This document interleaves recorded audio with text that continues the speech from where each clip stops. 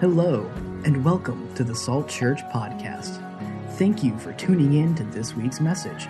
Join us as we explore God's Word providing practical teaching for day-to-day living. The message you are about to hear was recorded live at our Sunday morning worship experience. If you would like to learn more about Salt Church, please visit us at saltchurch.org. We hope that you are encouraged by today's message. And we're starting a new series today called Time, Talent, and Treasure. Time, Talent, and Treasure. And this is a generosity series, a stewardship series, if you want to call it that. And if you don't, if that stewardship word kind of throws you off, it's just a churchy term for managing our resources. And God has blessed us with so much as believers. It's important for us to manage our resources for His kingdom and for His glory. God, we say it around here, God gets the first and the best, and we trust Him with the rest. Amen? He gets the first and the best, so we use this term called first fruits. And we try to revisit this every year, especially coming into the Thanksgiving and Christmas season when we're thinking about generosity and giving and what God wants us to do with our resources. As believers, as followers of Christ, what does God do with our, what do we do with our resources? How do we handle our resources for His glory and for our betterment? And it's before we were believers, we think different about resources. Amen. I mean, we think it's about what I can get and what I can handle. But when you become a believer in Christ, something changes inside of us. It transforms us. And when we align with His Word, we want to become more like Him. And we want to listen to Him. And there's something special about that when we begin to honor Him and align with His Word and do what He says to do. We start experiencing grace after grace after grace in our lives. And God uses us to work for His kingdom, to pursue His kingdom purposes. What does kingdom mean? It means He is the King. We are His children, and we're extending the kingdom of God. That's what we're called to do on this earth. And the only way God is capable of doing, well, God is capable of doing it anyway. I don't want to take away His sovereignty. Let me backtrack a little bit there. But God has decided to do that through the church. Amen. He's decided to do that with our resources. So when we give, when we put in the offering plate, when we give to our neighbor that is hurting or sick, or even our time, the time and the talent we put into things is all for the glory of the kingdom of God. And He uses it, our time, our treasure, our talent, our toys, and all those things. Well, for the next few weeks, we're going to talk about those things. And this week, I think, is a really important subject, and it's about time. Time, you ain't no friend of mine. How many of you would agree with that at times? I don't feel like time is a friend of mine. In 1974, Harry Chapman's Cats in the Cradle hit #1 on the Billboard charts. Now, I'm too young to remember it, and I didn't hear it until that song until I was a teenager and kind of fell in love with the song. But there is something about the mix of lyrics and the melody that is very sobering.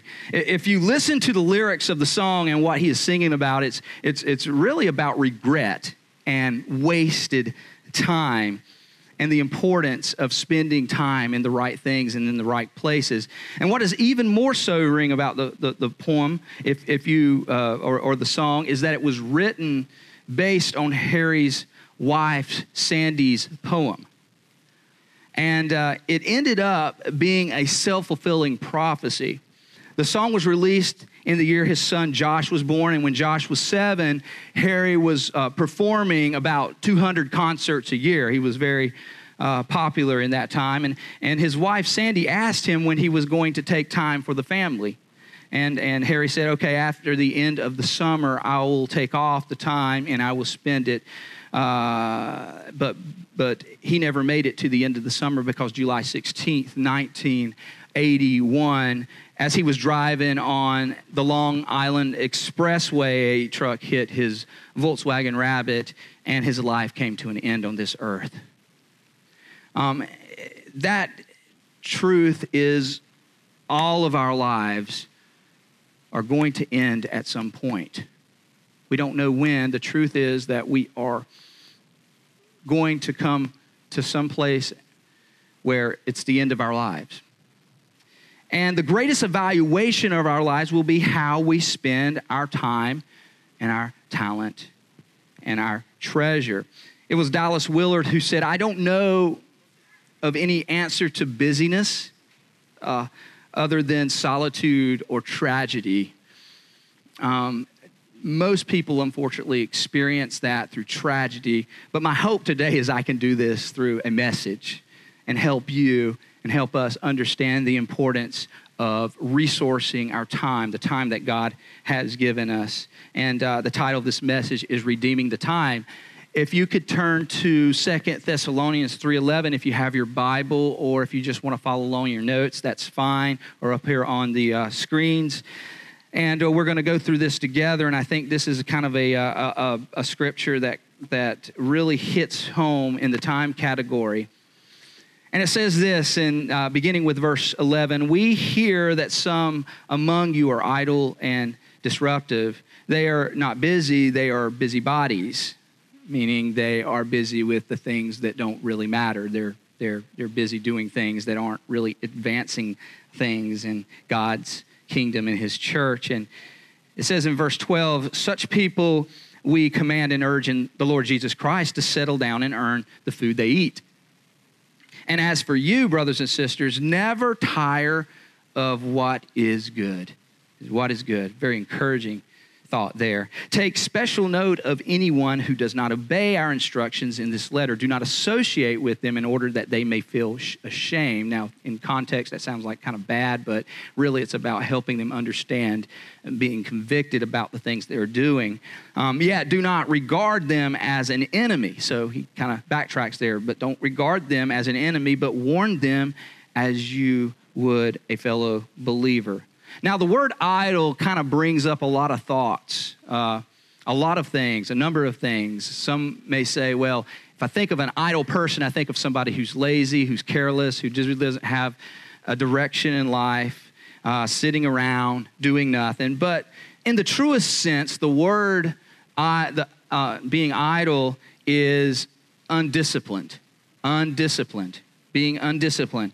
And I think there are two kinds of people in the world. There are those who make things happen and those who let things happen. And an idle person is those who just kind of floats through life, just letting things happen, just living by default as opposed to design. And there's an old saying that we're all familiar with, idle hands are the devil's workshop. I mean, we've heard it said to us, we've heard it said around us, and in our idleness, we open the door to temptation, because I think there's a real truth in that, and we open the door to the enemy, and for him to come in and make some use of the time that is meant for God's purposes.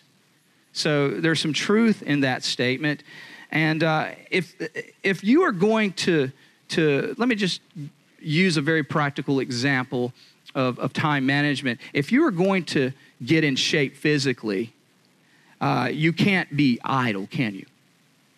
If you were going to train for a marathon, let's say, a 5, 10K marathon, whatever it is, if you're training for that, you're not going to be idle with that. You're going to be very disciplined. You're going to be disciplined in your life. You're going to eat right. You're going to run. You're going to exercise. You're going to eat the right things, right? You're going to focus on maybe mentally. You want to be right. You want to sleep well. You want to get prepared. You want to spend months ahead of time getting prepared for what is to come, right?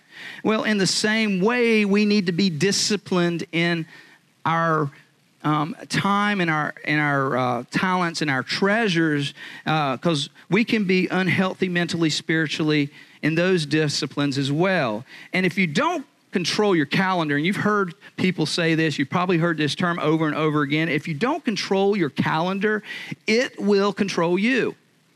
And so many times we allow our calendars to control our life. In other words, if you aren't disciplined in the way that you're using your time, just as if you aren't disciplined in the way you're spending your money and the way you are doing other things, you go into debt, right? If you're not disciplining your money, you go into debt. Well, there's time debt that we can create in the same way. We need to discipline our time.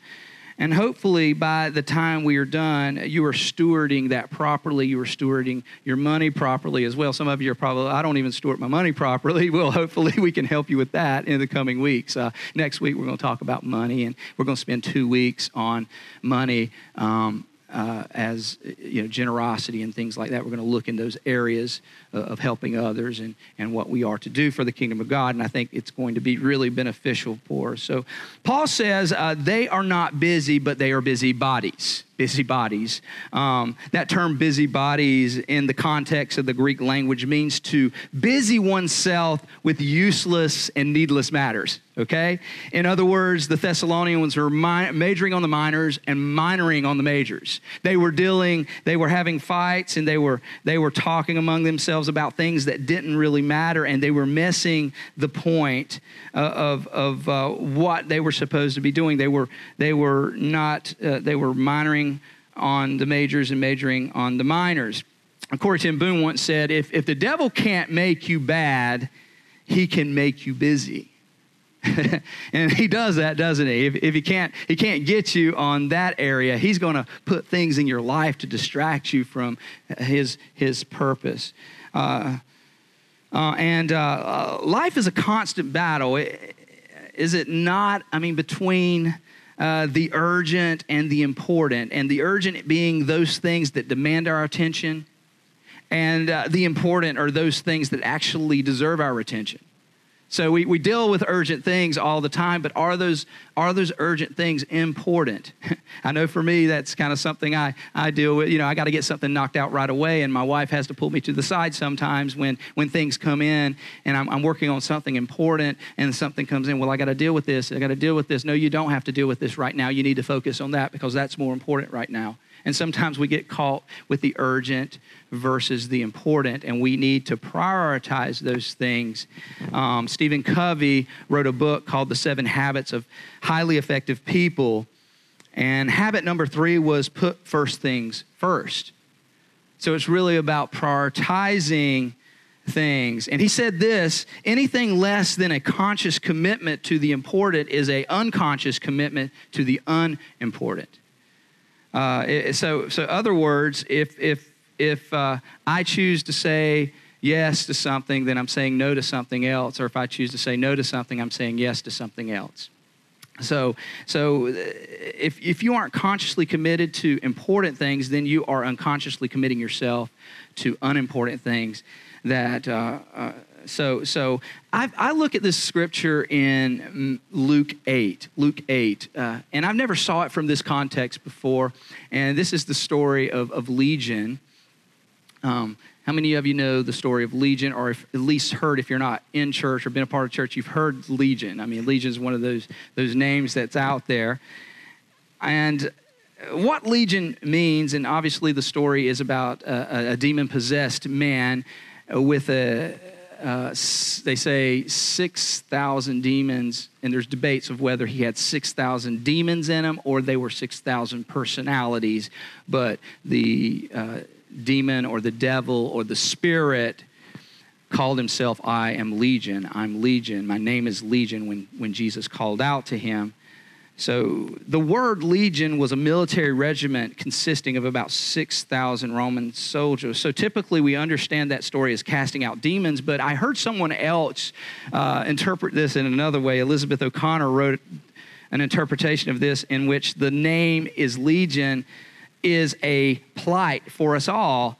And she says this, she was saying that you might not be possessed by 6,000 demons, but does anybody feel pulled in 6,000 directions? Does anyone feel 6,000 voices kind of enter their head and distract them? Or there's 6,000 things to do? Or there's 6,000 regrets in our life? Or maybe there's 6,000 worries that we deal with. So everybody struggles with legion in some way, shape, and form. It may not be a demon, but there is certainly some time management issues that need to take place in our lives. Amen?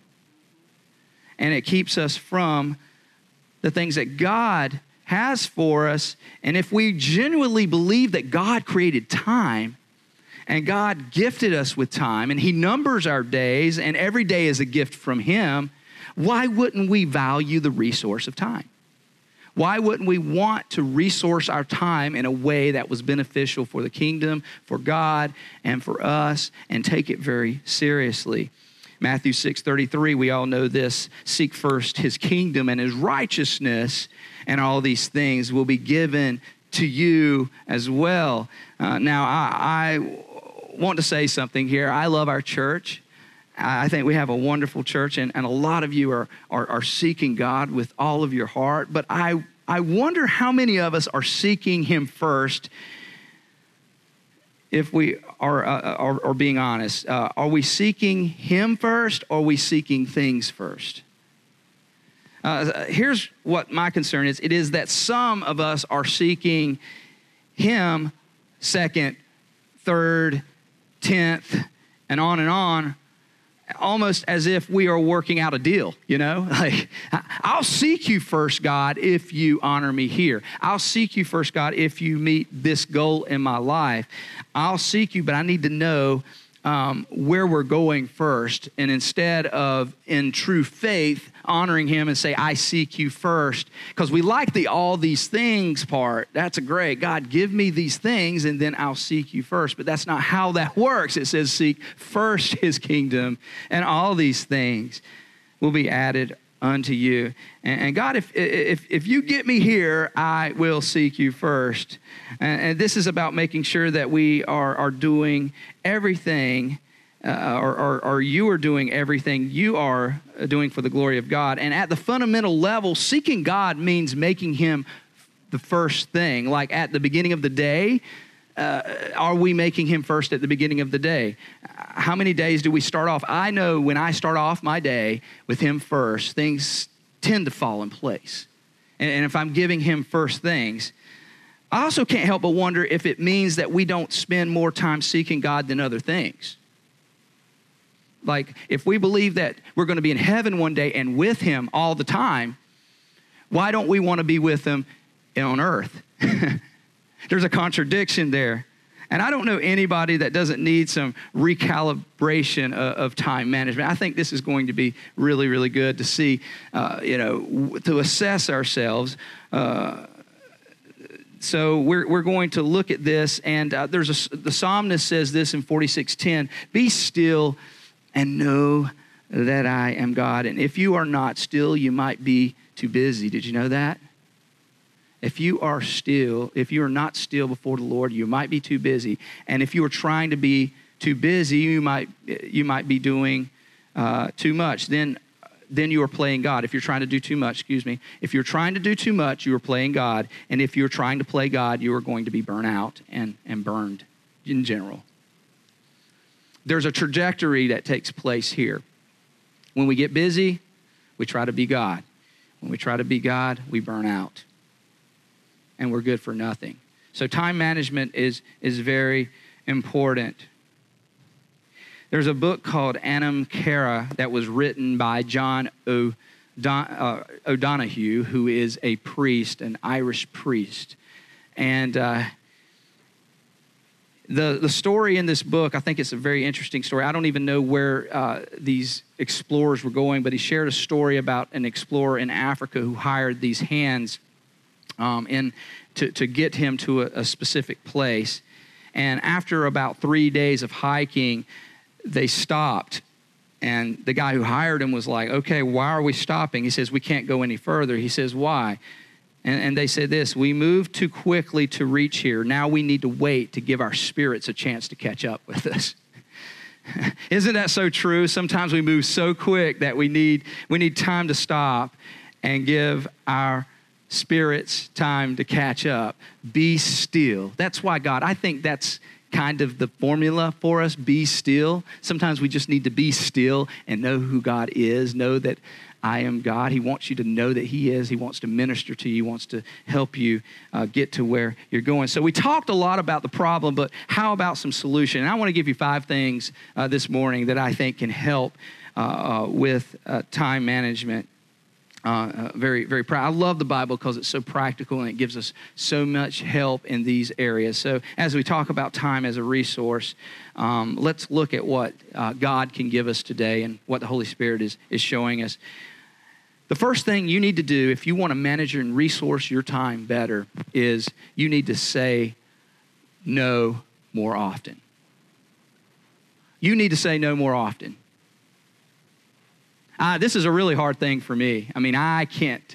It's hard for me to say no. to say no more often. And some of you may not have a problem saying no. Maybe you say no too much. And we're not dealing with you today, but for most people that are like me, it's really, really hard to say no.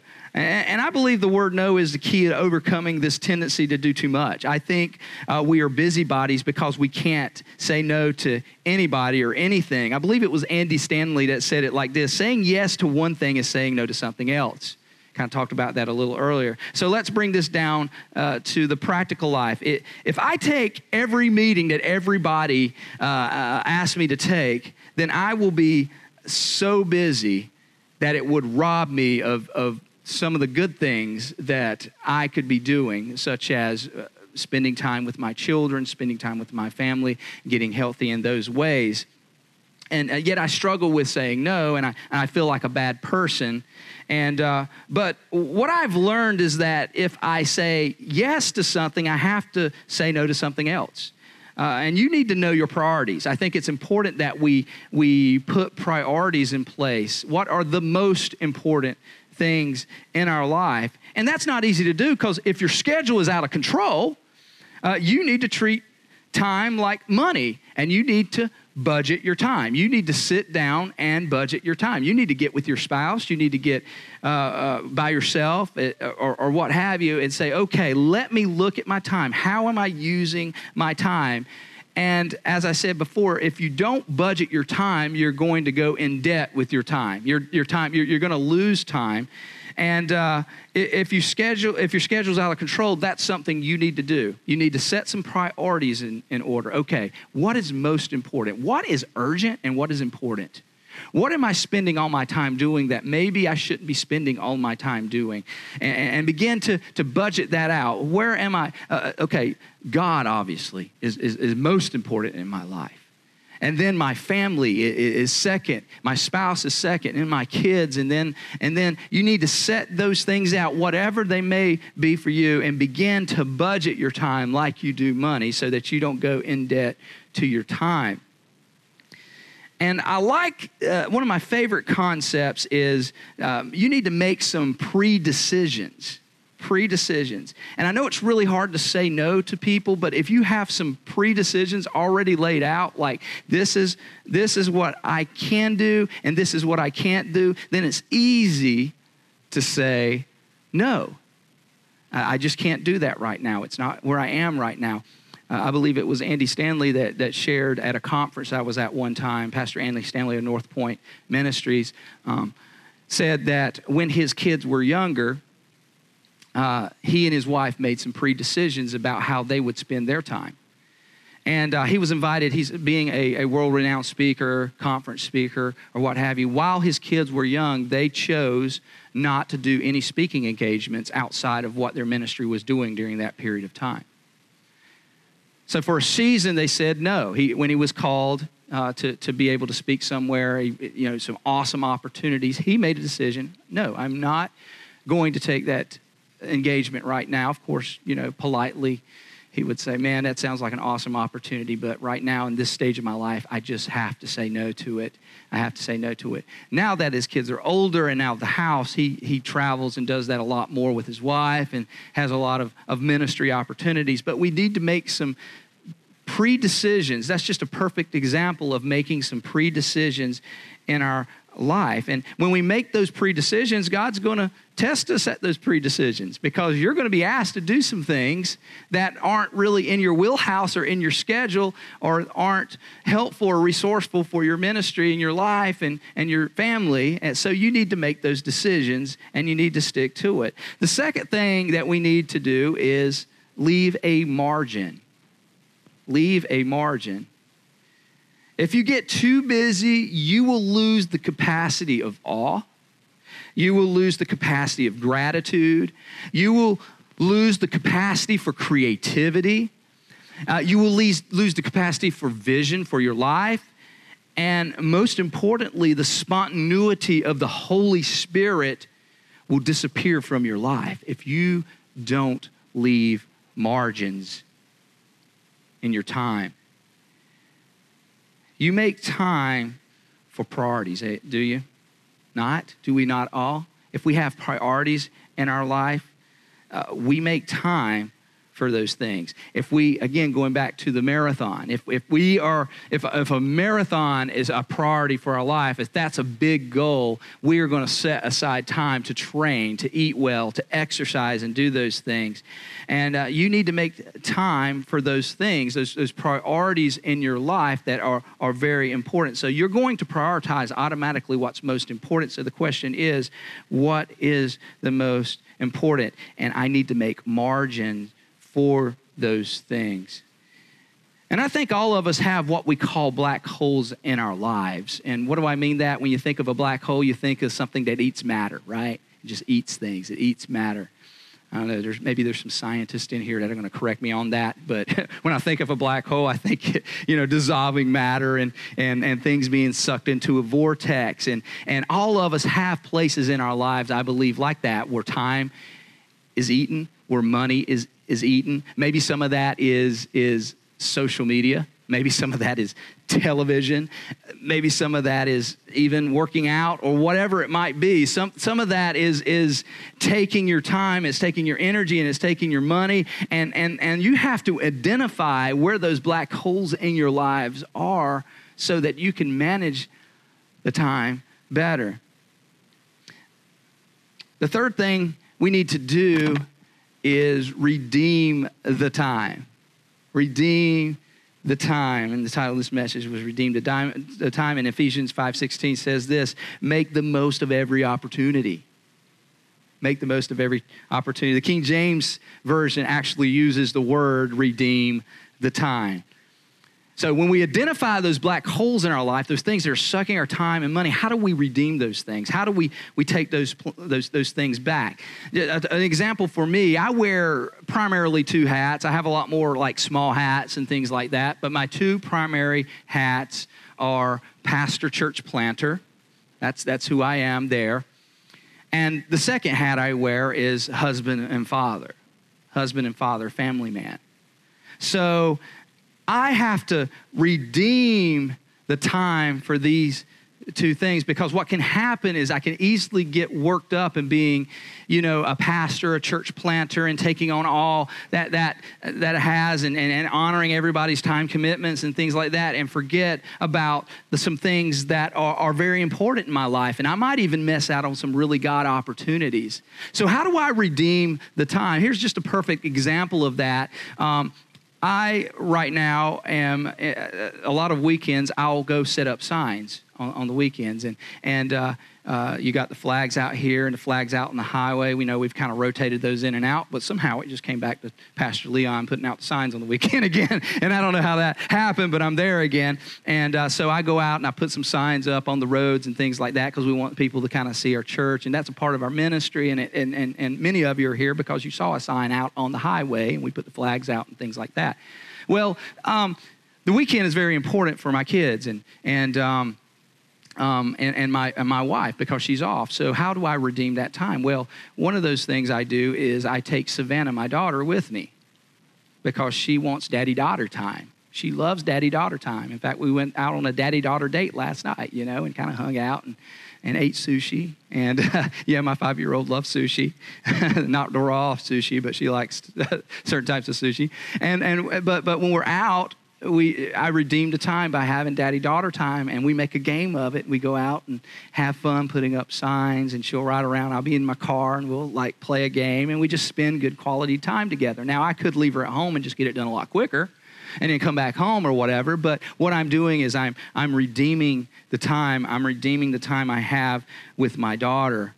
And I think that's important, that when we identify those black holes in our lives, those things that are sucking, like how can I redeem the time I'm spending on television when I'm been watching my favorite show, or when I spend all that. Now this is a big. We live in like a technological age, so when I see what's going on in our culture, and I look around, even when I'm in the restaurant, there was one day I was in the restaurant, and I looked over at the family, and I'm like, oh, that's nice, a family, they're eating together, there's about 6 or 7 of them, and all of them are on their phones, like they're on their phones, and they're not even looking at each other. Even worse, there was a two teenage girls that came in one day, and I noticed they were kind of sitting over at the table, and they were looking at their phone. They were hanging out, but they were looking at their phones. And then they started laughing at each other. And what I discovered is that they were actually text conversating each other at the table instead of having like a real conversation across the table. They were texting back and forth from the table. You see what we got going on here? And I'm thinking, man, the time we spend on things like this rather than the things that we could redeem that time on things that really matter, like true relationships. And so often we find ourselves in places like this. Number 4, we need to give the Lord his time. We need to give the Lord his time. Give God his time. What do I mean by that? This is kind of a first fruits thing, kind of piggybacking on what I was talking about early. And we do live in a technologically paced culture rather than an agriculturally paced Bible kind of context. If we read the Bible, we understand that it was more agriculturally driven and there was more time. And I researched this. There was a study, and based on their research, if you live in a city versus a rural part of the country, a pause will seem twice as long as to the person living in the country. I found that very interesting. That's fascinating to me. In other words, I think it is harder for us to slow down because of the pace that is around us all the time. We're kind of adrenaline junkies, right? We got to do more. We don't like sitting still. And I would even like to call us here in Virginia. We've got a specific thing here in Virginia Beach at the oceanfront, and that's we're event junkies. We love events, and we're going to events all the time, and we're posting events, and what event can I go to this weekend? And that seems to be. And we miss out on the ability to really just pause and just enjoy the Lord, spending time, being still before his presence. And we miss out on the idea of taking a Sabbath. It's biblical for us to take Sabbaths, to take time off, to rest. How often do we rest? That's something we really need to challenge ourselves. How much do I rest in the Lord? How do I take a day off? And we don't want to be legalistic about it, but are you taking a day? Are you taking a time off and really resting? Because the Sabbath is a way of just saying, dear Lord, I am not. I'm going to let go and let God. I am not you, and I can't do all that you can do. So I'm pausing. Even the Lord paused on the 7th day, right? He paused and looked and said, this is good. Look at all that I have done. This is good. This is very good. And he teaches us to do the same thing. And this is really hard to do. Sabbathing is one of those things that is hard to do. But if we will learn to take time and pause, and that might be a Saturday for you, that might be a Thursday for you, that might be a Sunday for you, whatever that is, take time with the Lord. Because unplugging is hard, but we need to do it to get our minds focused on God once again, and it really does benefit us. I was thinking to myself, there's this thing called the Martha syndrome that I was reading about where Mary sat at the feet of Jesus, and Martha was so busy doing the things that matter. That didn't really matter at the time. Mary was at the feet of Jesus, and Martha's like, "Oh, Jesus, won't you tell Mary to get back in here because there's just so much to do." It's interesting because a lot of us are like Martha. We have the Martha syndrome. And the Martha syndrome is like, oh, this and that. I got to do this, I got to do that. And we forget to pause for a minute and actually bow down at the feet of Jesus and love and lean in to who he is. And what we've become, we aren't human beings anymore. We're human doings. And we're so involved in doing when we need to stop and put in perspective who we are and who God is and who is really in control.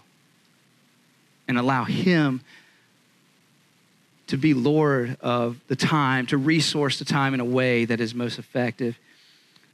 And then finally, and a number two to that, we need to give God the first and best of our time. Not only Sabbath, but first and best of our time. Are we practicing a quiet time before the Lord? Are we spending time in prayer and reflection? At the very beginning of the year, we kind of enter into that. Every January, we do a time of prayer and fasting, and we teach on the importance of like giving the first of our day to God. Just giving, even if it's a few minutes, even if it's 3 minutes, even if it's 2 minutes, giving that time to Him. And number 5, and lastly, and this is really, really, really important, enjoy the journey. Enjoy the journey. Every time I go to my in-laws or to my parents' house, I've got this thing about me that I just can't get off my back. You know, when I'm going, I'm always trying to beat my time.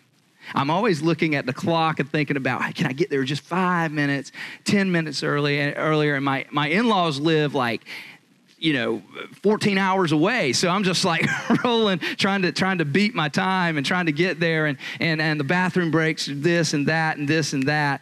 John Maxwell shared a story one time, or somebody who was friends with John Maxwell. He's a leader, a world-renowned leader, and a Christian leader. And this guy was invited on a vacation with him, and the guy kind of showed up at his house. We're leaving at 4 o'clock p.m., and when he got there, John wasn't even packed. His family wasn't even packed. They were kind of just hanging out, and he's just like, he's just stressed because he's like, time. We got to get on the road, and we got to get here by a certain time or whatnot or what have you. And then when they finally got down the road, they stopped at every little monument, every big ball of yarn, where the families get in front of the big ball of yarn and she smile, and they stopped there, and then every little monument on the way they stopped, and they were a family, and they got out, and this and that. And then God he was just getting so irritated about what was going on. We're never going to get to our destination. It's going to take us twice as long. And then God spoke to him and says, just enjoy the journey. See, John and his family understood what it meant to enjoy the journey that God had put him on. And I love how Mark Batterson says it. He says as he had gotten older, he's changed his way of praying, because every prayer he was praying was ASAP prayers, as soon as possible, God, as soon as possible, right? But he says, my prayer life has changed to being ALAT prayers, as long as it takes. As long as it takes. As long as it takes. Because I never want my gifts to take me further than my character. One thing I've learned is as I walk out things and this ASAP person, it's got to happen, takes me away from the things that God is doing in my life that are beautiful as I am still, and I trust in Him more, and I lean into Him more. Someone once said, live like today is the first day and last day of your life. Because today is the first day of the rest of your life, right? And it's also the last day of today, right? So why not live each day? Each day has its problems of its own, but why not live as if your first day and your last day? Imagine a church, imagine a people, imagine a life where everyone lived that way. Lived as if today is a great day. It might be long, it might be short, it might be hard, it might be great, but it's the first day and the last day. And if we could be a people like that, how amazing that would be. There's one last thought I want to make, and that's there's a time for salvation. There's a time for salvation. 2 Corinthians 6:2 says that now is the time of God's favor, and now is the day for salvation. So my heart and my thought on that is, if you haven't made a decision for Christ, maybe today is the day. If you haven't made a step towards Christ, maybe this is the time. Maybe you're here today. Maybe you don't even know why you're here today. You just happen to be at church today for some reason. But maybe today is the day. Maybe that's you. Maybe it's time to make a decision. Today is the day of salvation. And if that's you, don't hold back. Don't wait till tomorrow, because today could be the last day. Today is the first day of something really great that you may miss out on. And you can join the fold of hundreds and hundreds and hundreds of people who can tell you without a shadow of a doubt, the day I made a decision for Jesus, the day of salvation that was at hand for me was that day. And I could have not made a better decision in all of eternity than that day.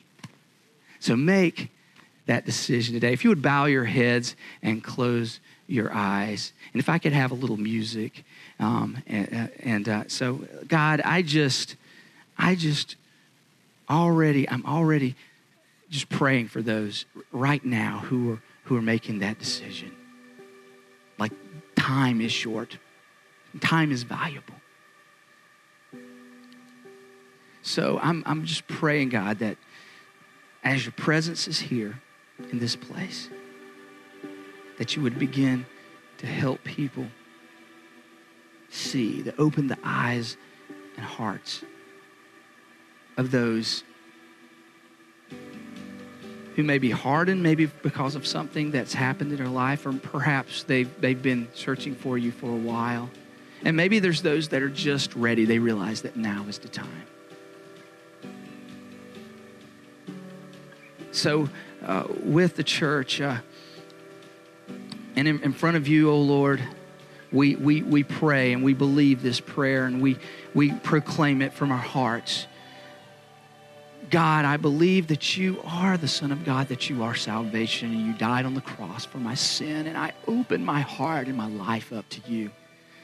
I walk into eternity today knowing that you have it all under control, under your sovereignty and under your grace, that you are a God who loved me so much that when I was yet a sinner, you died for me. And today I can know you by just receiving your grace, receiving your mercy, that I couldn't be good enough to have your grace and your mercy. Today, come into my life and come into my heart and make me a new person. And with all heads bowed and all eyes closed still, if you are that person today that made that decision, I just want to pray for you. If you would just quickly raise your hand up and back down. Just up and back down.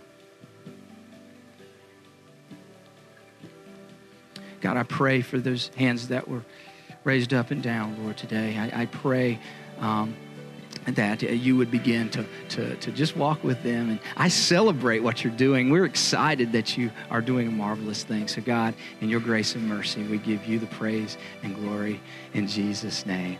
Amen. Can y'all give God a